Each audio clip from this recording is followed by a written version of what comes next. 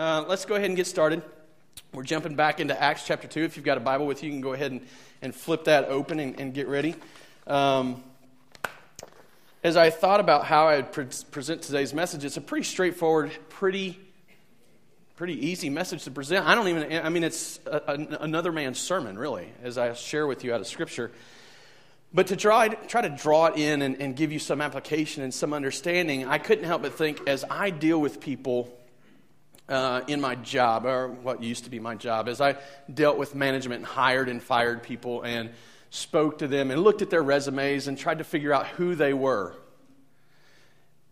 All the interview and all the resume were this big show. It was just all about, man, I just want to make you believe I'm way better than what I really am.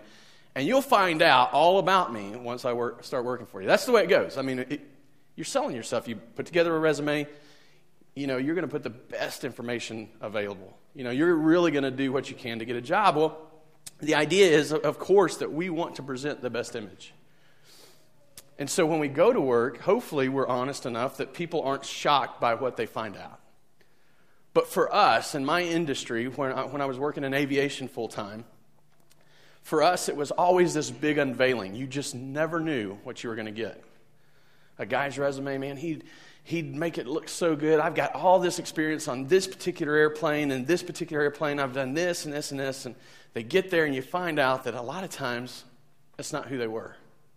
In fact, they couldn't do half of what they said they could. So there was this big unveiling. Well, in today's message, Peter stands up to preach a message about Jesus. And in a big way, unveils for all of Israel, for everyone listening to him at this point at Pentecost, he unveils who Jesus was, who Jesus is, and continues to be. As the world looks at Jesus, there's a lot of different views about him today. The bulk of the world, the bulk of humanity, whether they believe in Jesus as something special or not, they recognize him as a historical figure. They recognize that he is at least held some place in history and been very influential. Because, you can't look at history and say that Jesus didn't have some impact. Obviously, he did. He had a big impact. Jews would say that he's just a man, maybe a good teacher, but a lot of Jewish people today that are Orthodox Jews, they don't even want to talk about Jesus. They just prefer not to even use his name, but they do recognize that he was a man that walked the face of the earth. Then there's those that, like Muslims, that say, well, he was a very special prophet. Very special prophet. He was used of God in a very special way. Mormons want to recognize him to be a god just among other gods. And then there's people like Jehovah's Witnesses that would say he's basically the same essence as the Michael the archangel. But it's only in Orthodox Christianity that we come to a place where we say that Jesus Christ is completely God. That he's God in the flesh, in the sense that he lived here, he dwelt here, he had flesh, he looked like a man, but he was fully God. But not just that. Not just that he is divine, but that he came with a special purpose. See, Jesus didn't come just to walk the face of the earth and live this life and let everybody see him. He came to save. He was the Messiah, as the Jews would have called him. He was the one that they were waiting for. He was the Savior that was going to come and anoint. He was anointed to lead in this mission, to set up this people that would be God's people. That's who he was. But in that time, in that place, and in that culture, they denied that. And Peter stands up in the middle of this humongous gathering, this humongous group, and he gives them Jesus' resume, but he does it in such a way that it proves to them that they're not going to deal with some unveiling and find out that Jesus is something different than he's been promised to be. They're not going to be let down in him. They're not going to get their hopes up and have these expectations of this wonderful man and then have them dashed because he doesn't live up to them. You see, as we've studied in Acts chapter 2, or Acts, as we've begun through Acts and started into Acts chapter 2, We've seen Jesus. He had promised in Acts 1, he had promised that there would be purpose, that there would be mission. And then he promised that there would be power to fulfill that mission. He said, this is what you're going to do, and this is how you're going to get it done. You're going to be my witness, and you're going to do it with the power of the Holy Spirit. That's what's going to happen. And then as we come into Acts chapter 2, we begin to see that fulfilled. We begin to see that working and happening. And the apostles, the disciples, the people, the followers of Jesus Christ, probably all 120 that are noted in Acts, are gathered together one morning. It's Pentecost morning. It's a big Jewish celebration. They're gathered in one place with one mind, and they're waiting for Jesus. They're waiting for Jesus. They're waiting for his promise to be fulfilled of power. And as they're waiting, suddenly it happens. And the Holy Spirit comes on them, and it looks like fire and tongues of fire, and it rests on them. And they're baptized. They're immersed in his presence. The Holy Spirit takes up residence in them. He indwells them. He lives in them. And as people hear this happening, you see, because when the Holy Spirit came, it wasn't a secret. He came and there was a sound of rushing wind so loud that people across the city heard it and they came to see what was going on. Later we'll find that at least 3,000 people came to believe. At least 3,000 people were there. But we know there were more because we know that there were scoffers. There were people who were making fun. Maybe 5, 6, 7,000 people are gathered because they hear this rushing sound. And when they get there, when they get to the place, they see these people speaking about how wonderful God is. What great works he has done. But they weren't just speaking in these languages that they woke up speaking in. See, suddenly they were given power. Their mission was to witness. They were witnessing to God's great power. His great works, his greatness. And they were doing it with this power of the Holy Spirit. They were filled and they were speaking in languages that they had never spoken in before. But everyone there was hearing this in their own language. I mean, it would be as if you came in and you guys all spoke different languages. And there was people standing at the front and they were just talking in these languages. And you're like, hey, those are all Americans. And they're from Springfield, Missouri. How could they know all these languages? I went to school in Ozark, so that's really bad. And there's no way. 3 years of French, I still can't speak French. I don't even know how to ask now if they speak French. There you go. See, I didn't know that. 3 years, and I got a lot to show for it. But see, that's what was happening. These people, uneducated, ordinary people, were being empowered by God to do this amazing thing. To bring him glory. To demonstrate his greatness. And some of them have stood and they're like, what's going on? What does this mean? We talked about that last week. We focused on the fact that what it was about was that God's power was being revealed. Peter stands and he says, hey, these people aren't drunk like some of you are saying.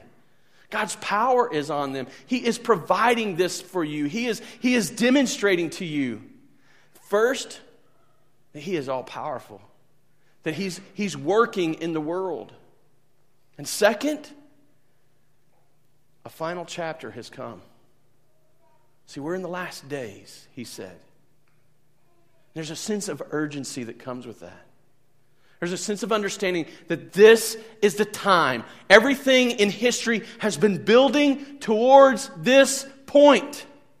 And he gives this prophecy and he says, in the last days, God's Spirit's going to be poured out. He is going to pour his Spirit out and people are going to prophesy and wonderful things are going to happen and visions are going to happen and dreams are going to happen and people are going to get it and they're going to see and understand truth. And then they're going to turn and they're going to speak it. All by the power of the Spirit, by God at work within them. And see, and as he closes that message, as he closes that prophecy up, and he's really just going to begin getting into the heart of his message, he gives them hope. He says, this is the last days. This is it. We're at the end. And everyone who calls on the name of the Lord will be saved. And see, in that you can see that, man, there's this universal call. There's this universal advertisement or marketing. Jesus is the one. It's out there for everybody to hear. Anybody who calls on him will be saved. And we know that there's some different things that go on there. There's further truth to be revealed. But no one can deny this. We're out here speaking the truth of God for people to hear it. And if you'll respond and if you'll call on the name of the Lord, you'll be saved. You know, and for us, as we ended the message last week with that, for us it's easy because when we talk about the Lord, we understand the Lord to be Jesus. At least mostly in our culture. We have some understanding of that. But when he's speaking to these Jews, I mean, you gotta remember these guys, these Jews, most of them hated Jesus. Most of them didn't want anything to do with him. And so when Peter is saying, call on the name of the Lord, they would have thought, well, we're just calling God. But see, he didn't stop there. Because he's going to define for them who the Lord is. He's going to define for them what he's about doing. He's going to show them all about Jesus. And for them, he is going to unveil what Jesus has come to do. We'll just pick it up in verse 22. Peter's already in the midst of his message. He's already given this beautiful prophecy. He's already let them know these things. But then he says, men of Israel, hear these words. Listen up. Pay attention. Don't let your mind wander. Hear these words. You, every one of you, listen up. This, what you're about to hear, is the first gospel message presented after the coming of the Spirit. And in it, we don't, when we've come to our view of the gospel, when we've come to our view of who Jesus is, we're different than many, many people in the world. But we didn't come here by some just wisdom of our own. We didn't come and make this idea up ourselves. This is the message that has been presented by Jesus and those that followed him and his eyewitnesses. Listen up. Hear these words. Jesus of Nazareth, a man attested to you by God with mighty works and wonders and signs that God did through him in your midst, as you yourselves know. This Jesus, you hear how specific he's being? This Jesus, not Jesus that's from Jerusalem, not Jesus that's from some other place. He's not from Rome. He's Jesus of Nazareth. This Jesus. He's being very specific for them. A lot of times we deal with this today. A lot of times we're like, oh, well, Allah, God, they're the same. There's no need to be specific. They're the same. Jesus of the Jehovah's Witnesses, Jesus of the Christians, Jesus of Mormons, Jesus of Muslims, he's the same guy. They're all referring to the same person. How can we say that? Peter was very specific. He wanted them to make no mistake. Jesus wasn't the only guy named Jesus. There were other men named Jesus. You need to know the Jesus that you believe in. You need to know the Jesus that he's speaking about. And Peter's very specific here because he understands we need to know. You see, having arguments, or not arguments even, but drawing lines of demarcation that say, I believe that Jesus is God, that he came in the flesh, he died on the cross and rose again 3 days later, and that he is the Messiah, the one that came to save or pay the sins of the world, to pay for our sins, the one who came as our sacrifice, to draw those lines of demarcation. It's not wrong. We're confronted all the time by these ideas of the world that say, hey, man, we're just supposed to be tolerable and loving, and anything goes in this world. But from the very beginning, as they preached, they were very specific about who it was they were speaking about. See, this is important for us. Jesus of Nazareth, born of a virgin. It's pretty important. Because if it's any other Jesus, if you remove any part of his identity, you've got some other Jesus. Maybe it's Jesus of Ethiopia. I don't know. But it's not Jesus of Nazareth. Because he's been shown by the people who followed him, who knew him, who saw him walking the face of the earth for 40 days after his resurrection. They were very specific. Jesus of Nazareth. This Jesus who was attested to you by God. Now, attested, some translations read approved. What we need to hear there, what we need to understand there is that Jesus, or God's not up in heaven and he sees some cool guy walking the face of the earth and he says, that's the one I want to use. You see, Jesus isn't chosen by God after he's been born, and he's always been chosen by God. He was coming from the foundations of the earth. This was always the plan. Attested to or approved, the word would really insinuate that God is showing Jesus. He is revealing Jesus by power, works, and signs. Obviously, Jesus had power. I mean, not many of us can walk up to somebody that's broken and say, you're fixed, and they feel okay. Have you guys done that before? Probably not. Not many of us can walk around and do these mighty works. It's not often that we go to a graveyard and we say, get up! And people get up. Now, if my kids were rolling around on the ground, I could do that. But I couldn't call someone out of the grave unless he gave me the power.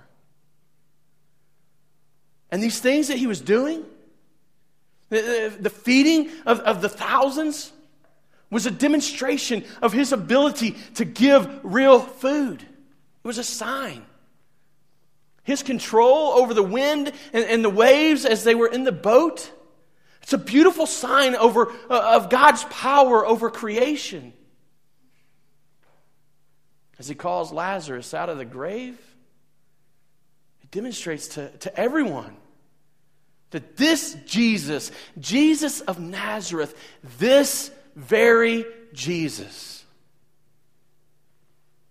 has been shown by God by amazing power that has pointed to his identity and to his mission all along. Who's going to argue with God? They did. And we often do too. But he was attested by God. He was revealed by God through power. And then, just make this point real quick. He points out that they already knew this. He tells them, as you already know. This power, you already know about it. It's likely that most of these people weren't, it's likely that most of them weren't walking around in Jerusalem. They're from all over the area. So some of them may not have even seen Jesus work a miracle. Some of them may not have been there when he did these amazing things, but you can be sure that they'd already heard about them. And they can't deny that they knew about them. Their leaders came to Jesus early on. Nicodemus, who he didn't come representing the Jewish council. He didn't come to Jesus sneaking around at night saying, hey, this is an official visit and we want to talk to you. Nicodemus went on his own. But he was a member of the Jewish council. He was a member of the Sanhedrin. He was a leader in their culture. And he goes to Jesus and he says to them, this is John 3, you can look this up later. This is John 3. He says to him, hey, we know, me and my buddies, the guys I hang out with, that we lead this Jewish culture, that we lead these Jewish people, we know that you're a teacher sent by God because of this great power that you have. Later, he throws a demon out of a guy. He exorcises a demon from this guy. And as he does that, he's accused of, he's working this power by Beelzebul. He's working with the power of Satan. And he's like, you guys you're silly. What house divided can stand? It's Matthew 23, I think. What house divided can stand? If I'm working against the very guy that's empowering me, if I'm throwing his demons out of people, how in the world would we ever succeed? See, this power is someplace else. It's coming from a different source. It's coming from a different origin. It's God's power. They knew it. They knew what God could do. They'd seen it. They'd heard of it. They knew, and they had friends that had experienced it.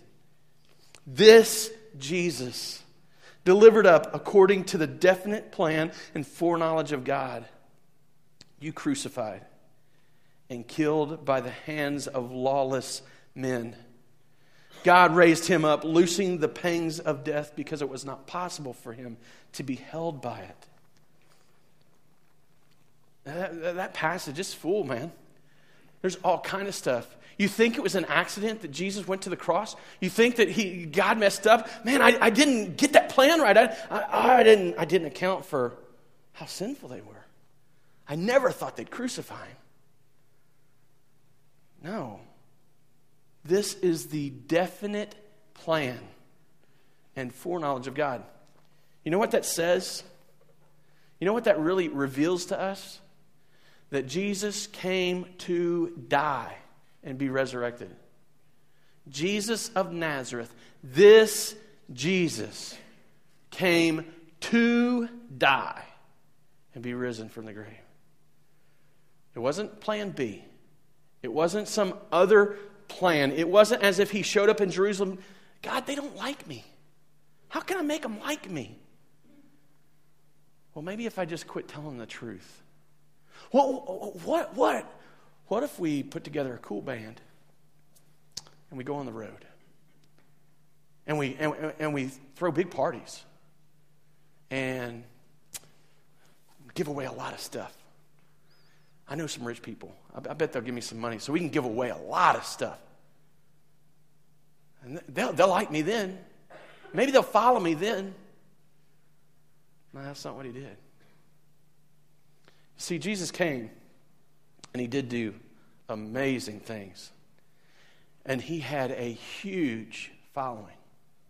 In fact, when he fed the 5,000, that was 5,000 men, there's estimates that because of women and children and other people there that would have not been counted, that maybe as many as 25,000 people were there. He had a huge following. And then you know what he did? He taught them truth. And you know what they did? Hey, I don't like the message. I love what you can do. I really appreciate that you've got this great power. Man, what you're saying, that's hard to deal with. You mean I can't work for my own righteousness? I'm going to have to eat your flesh and drink your blood? What is that? And they left. See, Jesus wasn't here for popularity and to become a superstar and to lead a megachurch. He was here to save the people of God, to provide a sacrifice so that as God forgave their sins, God would remain just, the justifier of the just. He came so that people could hear the message, and that as they received inspiration by the Spirit, that they could understand it and respond to it. This was the definite plan of God. It was His decree. He said it. He planned it. He knew all along it was going to happen. And when they first nailed that nail, He wasn't surprised by it. When the crowd gathered and screamed, "Crucify him, crucify him, crucify him," He may have been grieved, but He was not surprised. You see, this was it. This was always the plan. Jesus died to absorb God's wrath His great wrath. Oh, we don't like to think of an angry God. A God who hates sin. I want you to imagine people you care deeply about. People you are very concerned with. I want you to think what happens when you are hurt by someone you care deeply about. Someone who acts exactly opposing you, standing in opposition to you. How does that feel? It hurts. And the greater you love someone, the greater you're grieved. And the greater the anger towards that thing that is causing them to move against you. See, God's wrath, it's real. Because His love is so real.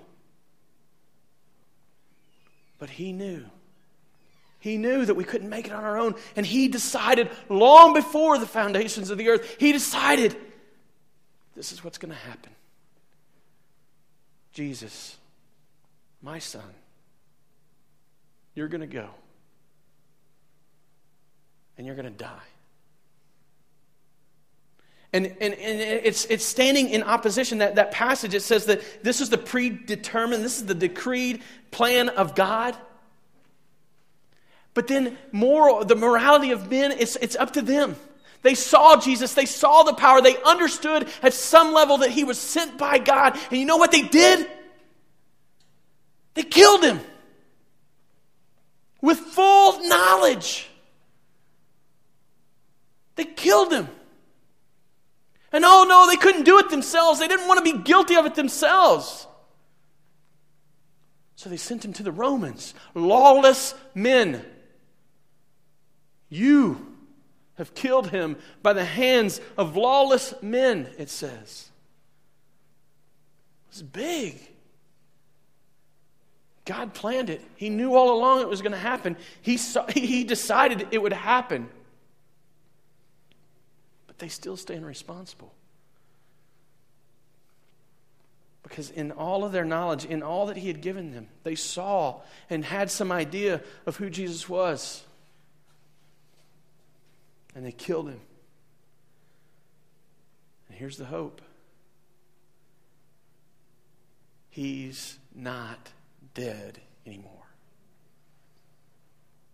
He is alive. You see, because the pain, the death, it couldn't hold Him. It had no power over Him. God raised Him up. And in this picture, this pangs of death, He brought Him out of the pangs of death. It's almost as if He was born out of death. He was the firstborn among many brothers. He was born out of this. It's talking about labor pains. Think of what He suffered and what He endured, the labor. And He sprung forth from the ground, and He is alive. You see, this Jesus who was shown to you by God by great power and by great works, these things were signs to show you who He was. This Jesus was handed over by God to be killed by you and lawless men. But He's not dead anymore. He's alive. Risen. God always knew. He always knew. For David says concerning Him, I saw the Lord always before me, for He is at my right hand, and I may not be shaken. Verse 25. Therefore my heart was glad, and my tongue rejoiced. My flesh also will dwell in hope. For you will not abandon my soul to Hades, or let your Holy One see corruption. You have made known to me the paths of life. You will make me full of gladness with your presence. Brothers, I may say to you with confidence about the patriarch David that he both died and he was buried, and his tomb is with us to this day. David was big for them. I mean, that's the golden age of Israel. David was a great king. He led well. He made some mistakes. He did some stupid things.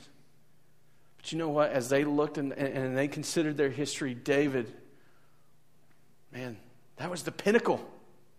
was beautiful for them. They loved David. But you know what? David's dead and he's in the ground and you can go and see his body. But he said something about somebody's soul not wasting away and going to Hades and their body rotting. Who could he be talking about? I say to you with confidence that the patriarch David, that he both died and was buried, and his tomb is with us to this day.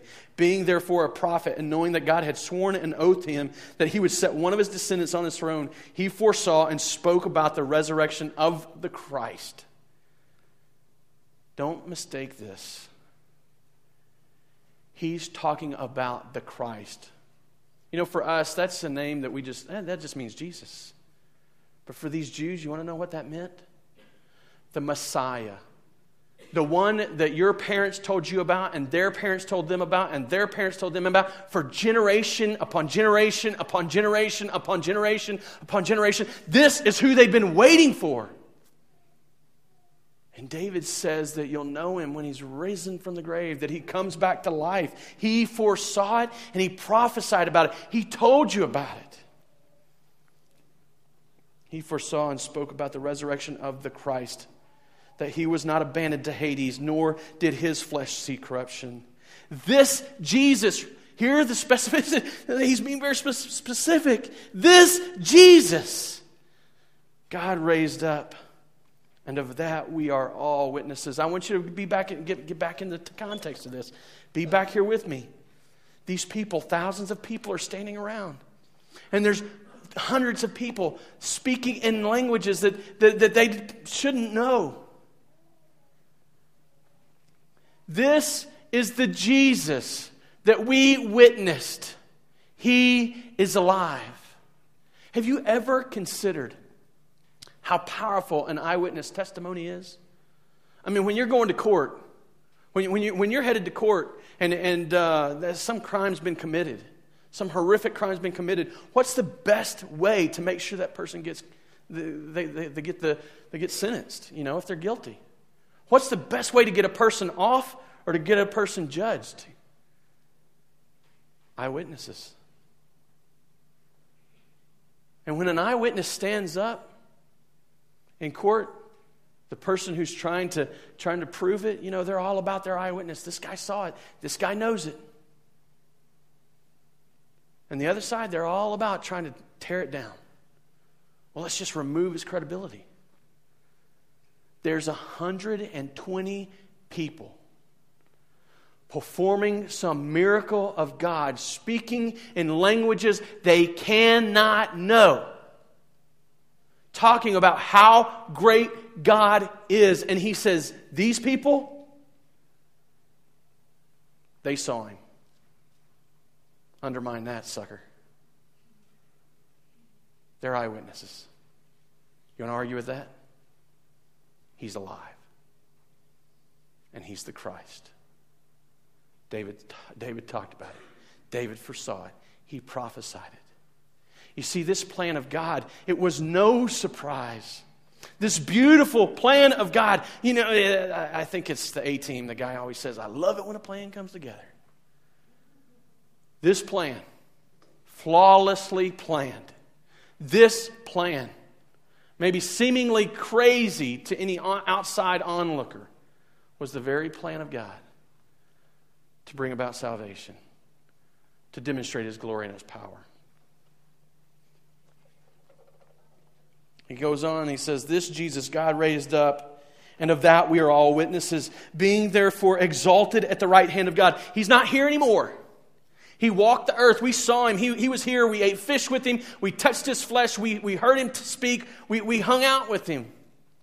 But now he's ascended to the right hand of God, and after receiving from the Father the promise of the Holy Spirit, he poured out this that you yourselves are seeing and hearing now.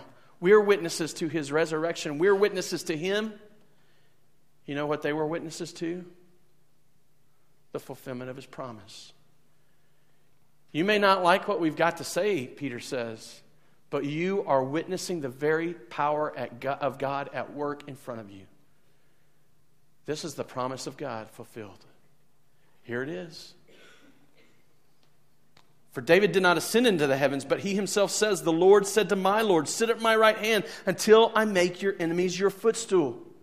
You see, he's got this authority. He's got this ability to command and give power and do things that no one else can explain. Let all the house of Israel know for certain that God has made him both Lord and Christ, this Jesus whom you crucified. Here it is. It's the summation of his sermon. It's the point he's been working to. Jesus unveiled. You want to know who he is? He's Lord and Christ. What does it mean that he's Lord?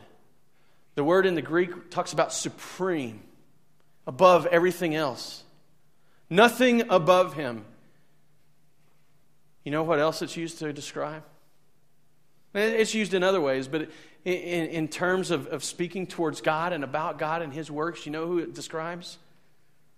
God. You know what that means? You know what he's saying to these people? He's God. Jesus is God. This Jesus from Nazareth, not his brother Joe or his cousin Al or some other Jesus. This Jesus from Nazareth, you know, the one that worked all the miracles, that did all these amazing things that you guys know about. Some of you saw it with your own eyes. This Jesus, he's God. And he's Christ. You know what that means? It's the anointed one. He's the one, the Lamb of God, come to take away the sins of the world. He's the one that God decided would provide payment for his wrath so that in his love he could save some. He's the one. He's the one the Jews had waited on and denied. He's the one the Jews expected and then they killed. I don't know. We won't go into their response today, but I can tell you at this point, sitting here, listening to this and understanding what he's saying to them, I can't imagine where I'd be right now or right then. I think I'd be a wreck. And it does say some of them were cut to the heart. You and I, 2,000 years later, we face this question in our world every day.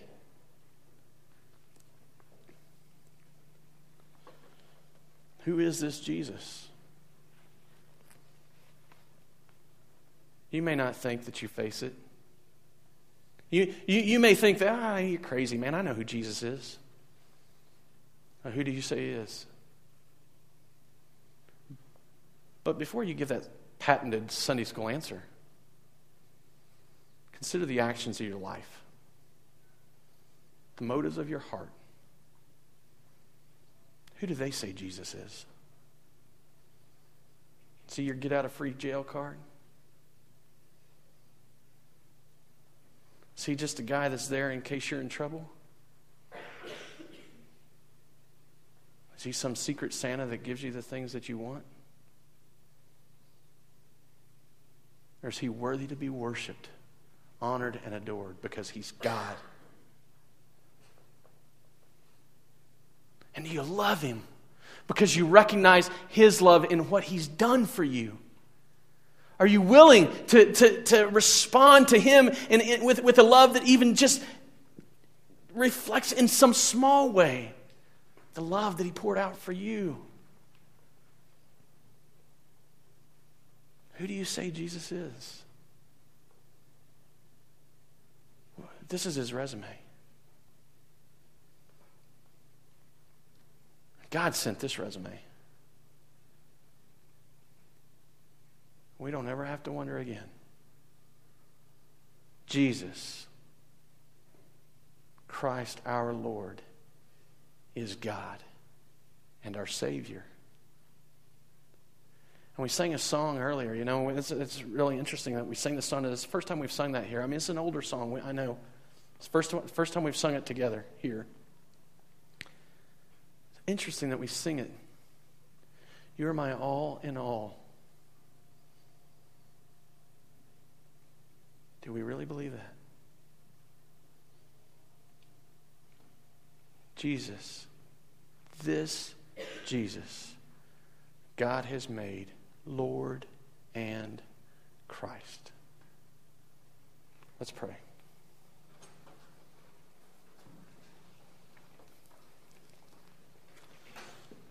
Father, we thank you for sending your Son.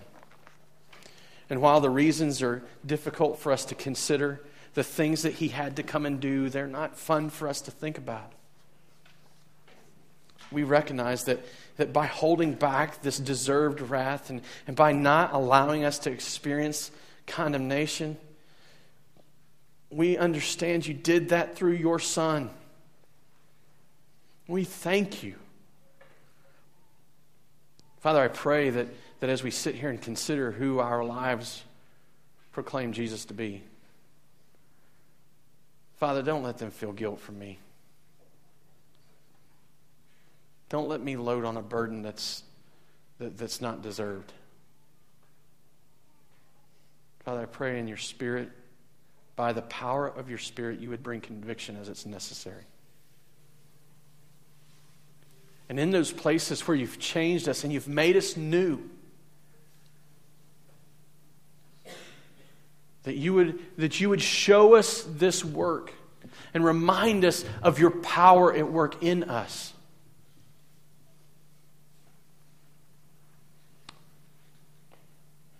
So that we would recognize how our lives proclaim your Son to be Lord in Christ. Father, I pray for a boldness. For each believer here, I pray for a boldness that we would have the boldness to stand and proclaim the truth. When it's unpopular, when it's necessary. Father, I pray for platforms to speak from, for opportunities to share. For each believer here, that this week that you would move them and fill them, influence them by your Spirit to share your truth. Jesus, we thank you for the price you paid, for stepping out of heaven to walk on this earth, to come and be among us. Thank you for suffering for me.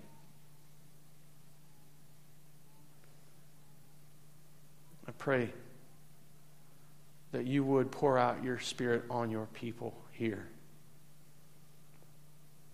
that we might do great and mighty things for your glory. And so all these things I pray in Jesus' name. Amen.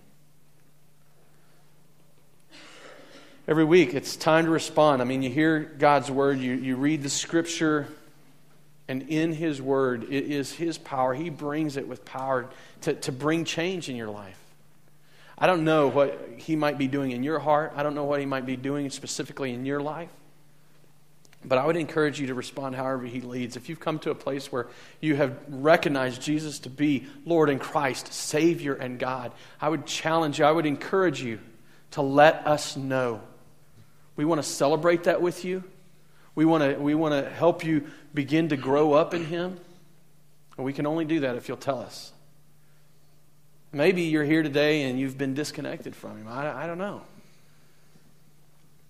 Maybe you recognize that there's a lot of things in your life that would proclaim him to be something other than Lord, something other than Savior. You need to repent. I would challenge you. Spend some time as we sing. If you just got to sit still, if you got to be quiet and still before him, respond however he leads. Maybe you're moved by the bigness of what he's done for you. Just sing it out and praise him for it.